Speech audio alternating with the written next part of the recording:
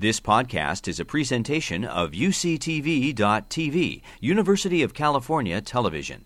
Like what you learn? Help others discover UCTV podcasts by leaving a comment or rating in iTunes. So, before I start, let me explain the general approach that I'm taking to the theme of this symposium today. As an anthropologist, my first port of call for addressing any question about human beings has to be the place where I've done fieldwork.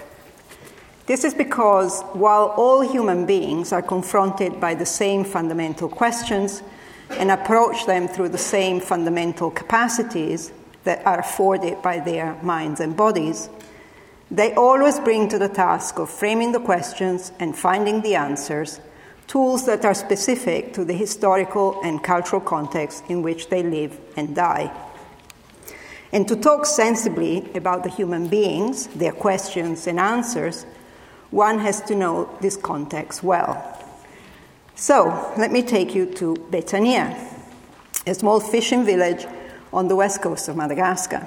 The inhabitants are fishing folk who describe themselves as Vezu, people of the sea. This is where I've done fieldwork on and off for the past 30 years. During this time, I've seen babies being born, children grow into adults, adults age into wise elders, and lots of people of all ages die and being buried in the village cemetery. In Betania, when someone dies, the whole village springs into action. Depending on the age and the status of the deceased, the funerary proceedings last between 1 and 4 days. Each day, villagers are expected to attend 2 communal meals and a vigil. As you can imagine, organizing such events is a huge undertaking for the bereaved family. And while a few individuals are in charge of preparing the corpse and of dealing with the deceased closest and most distressed relatives, the vast majority of family members will be busy dealing with other things. Their first task is to formally announce the death to everyone who has a right to be told. A young boy is sent to all the households in the village. All the youths are dispatched to more distant locations. A text is delivered to the radio station in the nearest town, a text which announces who has died and lists all the names of all the people the death is being announced to. Meanwhile, money is urgently collected from family members. The money is needed to buy the vast quantities of rice and meat for the communal meals and the rum and coffee for the vigils. It is important that the crowds are not let down, for example, by serving them beans or fish instead of meat, or by running out of rum halfway through the night. It is shameful, ma menatse, to fail to pull it off. Not only because this shows that the most immediate family doesn't have the necessary resources, but also, and perhaps most importantly, because it shows that they don't have enough relations willing to help them out. In fact, everyone in attendance is supposed to make a monetary contribution. As the crowds assemble, the elders of the bereaved family set themselves up in one of their houses. There, they receive representatives of each of the village households and those visitors who have come from further afield. After a certain amount of highly formalized exchanges, the visitors produce an envelope, one insisting that it's nothing big, just a little thing. The envelope is accepted by the elders, who insist that it's not small, but a big thing. After some more back and forth, the visitors leave, the envelope is opened, the money counted, and the amount carefully written down in a special notebook. The visitors will have done the same at their end, consulting their notebooks to find out how much they had received from the bereaved family last time they themselves had a funeral, and noting down the amounts they are now contributing.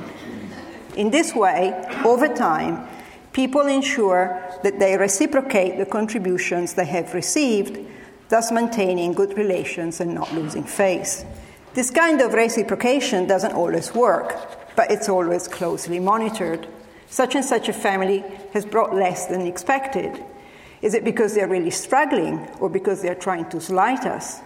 Another family has brought much more. Are they just being generous Or are they testing us to see whether we can match their contribution in the future? Now, the reasoning I'm mentioning all of this, the announcing, the collecting, the giving, the receiving, the writing down, is that these are the activities that dominate the funeral. Of course, funerals wouldn't happen if there was no death. But the point I wish to stress is that for the vast majority of people, the deceased is actually quite peripheral to their experience and preoccupations. The same applies to their emotional experience. Of course, there are close family members who are highly distressed and grief-stricken. But for most participants, funerals elicit rather different emotions, ranging from plain boredom to alcohol-induced exhilaration to sexual arousal. This last one applies especially to youths who find in funerals the welcome opportunity to meet visitors from distant villagers who, with any luck, are not genealogically related to them and are thus permissible sexual partners. Indeed, it's well known that many long-lasting marriages started at the edges of a vigil. Now, to put all this into context, consider that, save for the crowds that gather for the much rarer construction of tombs, events which are planned in advance and are announced and therefore are better attended, funerals are the largest gatherings of people that villagers participate in. And they are events which give them a first-hand experience of the large-scale social system to which they belong. Here are these hundreds of other people, and here we are, my parents, my children, my siblings, my in-laws, just one node of this vast network of relations. And while funerals give people a snapshot of the existing social landscape, there are also occasions for acting on it and changing its shape. For example, by extending or withdrawing the announcement of the death, by succeeding or failing to put on a good funeral, by giving a small or a large or a balanced contribution, and most literally by having sex, which has the potential of adding new life to the mix.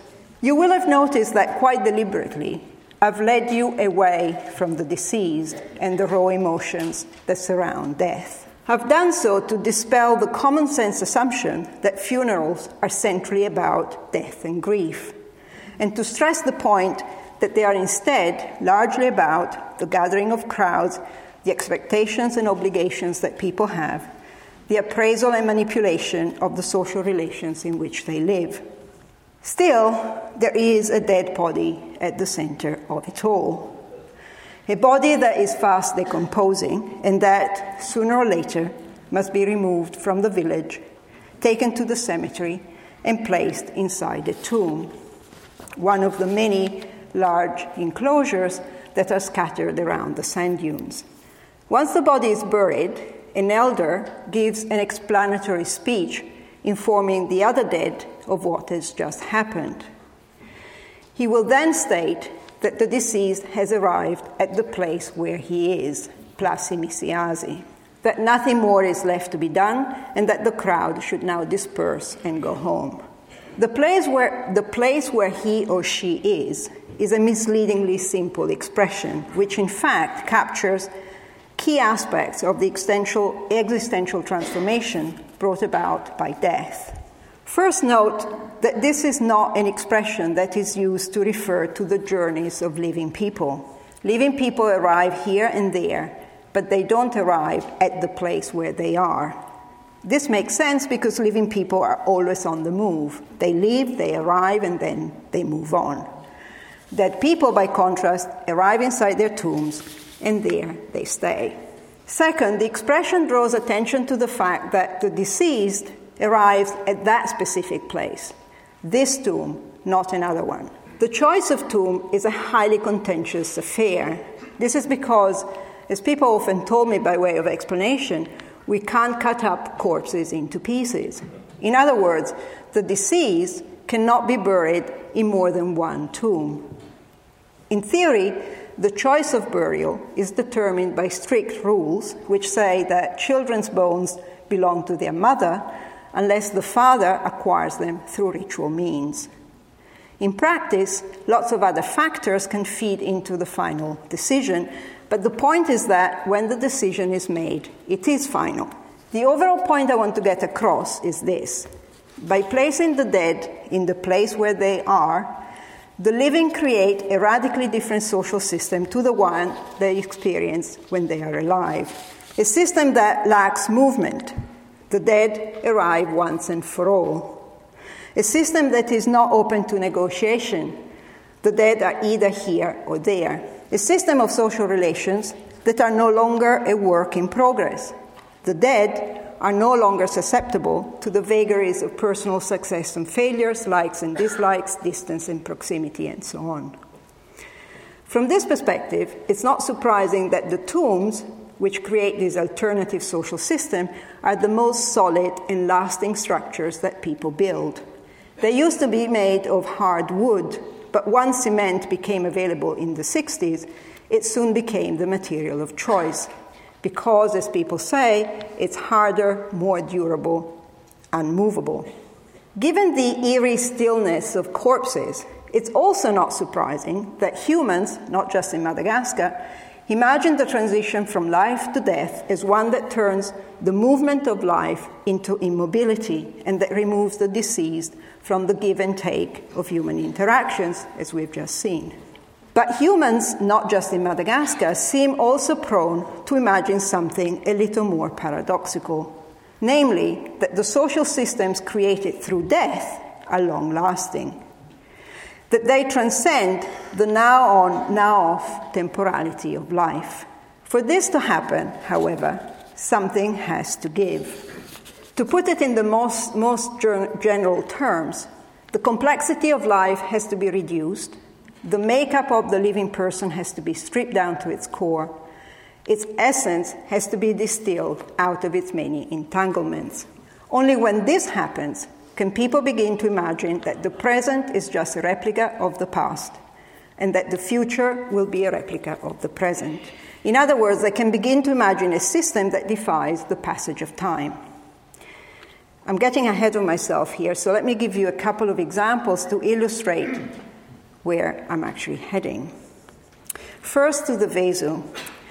The living, people say, have at least 8 ancestral lines of descent, those of their 8 great-grandparents. In fact, they would have more if they could remember them.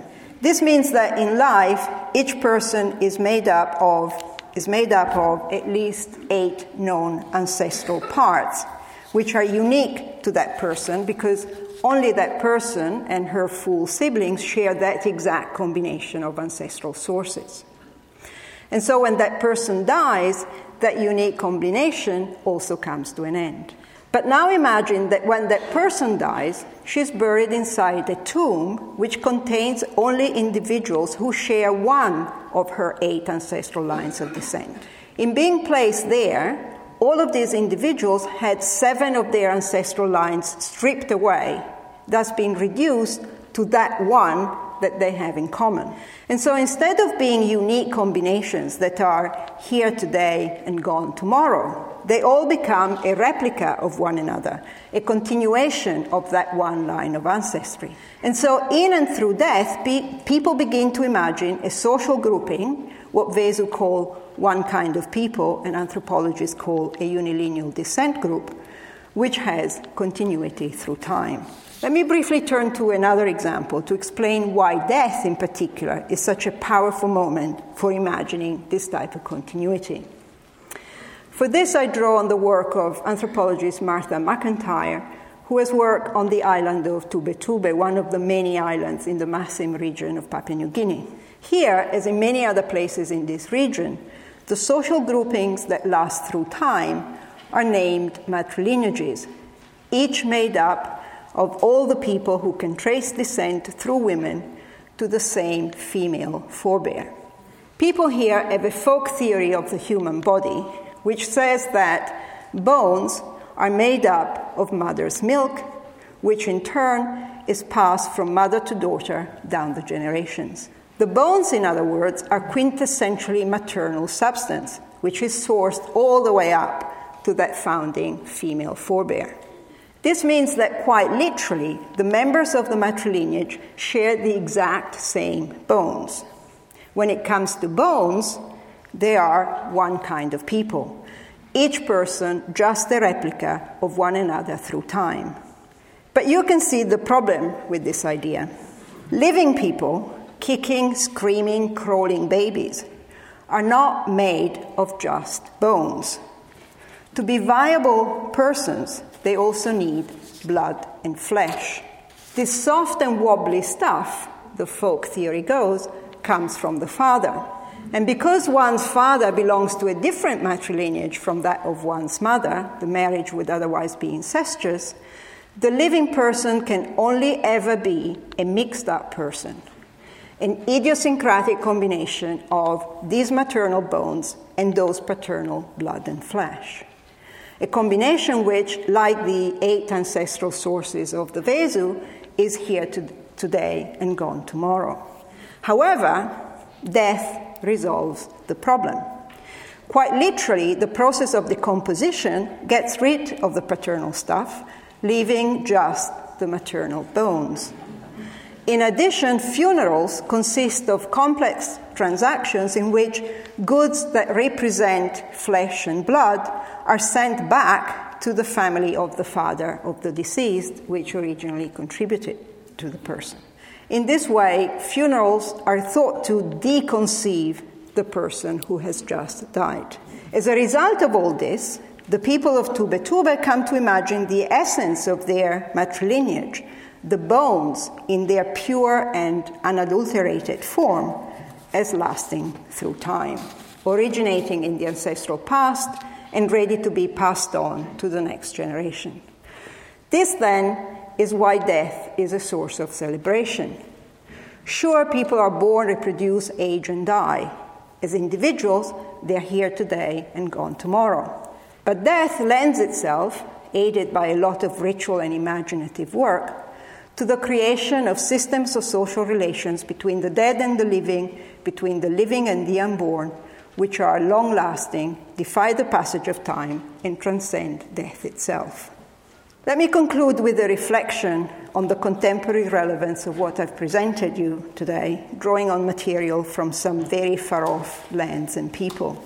The reflection is that there is an obvious dark side to the celebration, a dark side which my Vesu friends, I just state this without having time to explain, have found ways of overcoming, but others have not. The dark side is that, as you might have noticed, the process of creating long-lasting social systems based on kinds of people that are nicely sorted into separate tombs, or based on the recovery of pure and pristine bones, gives rise to a kind of essentialist thinking that can very quickly turn into ethnic hatred, parochial nationalism, and racial discrimination.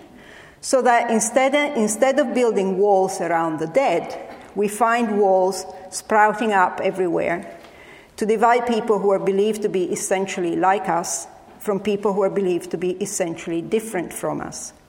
And when this happens, the celebration is over. Thank you.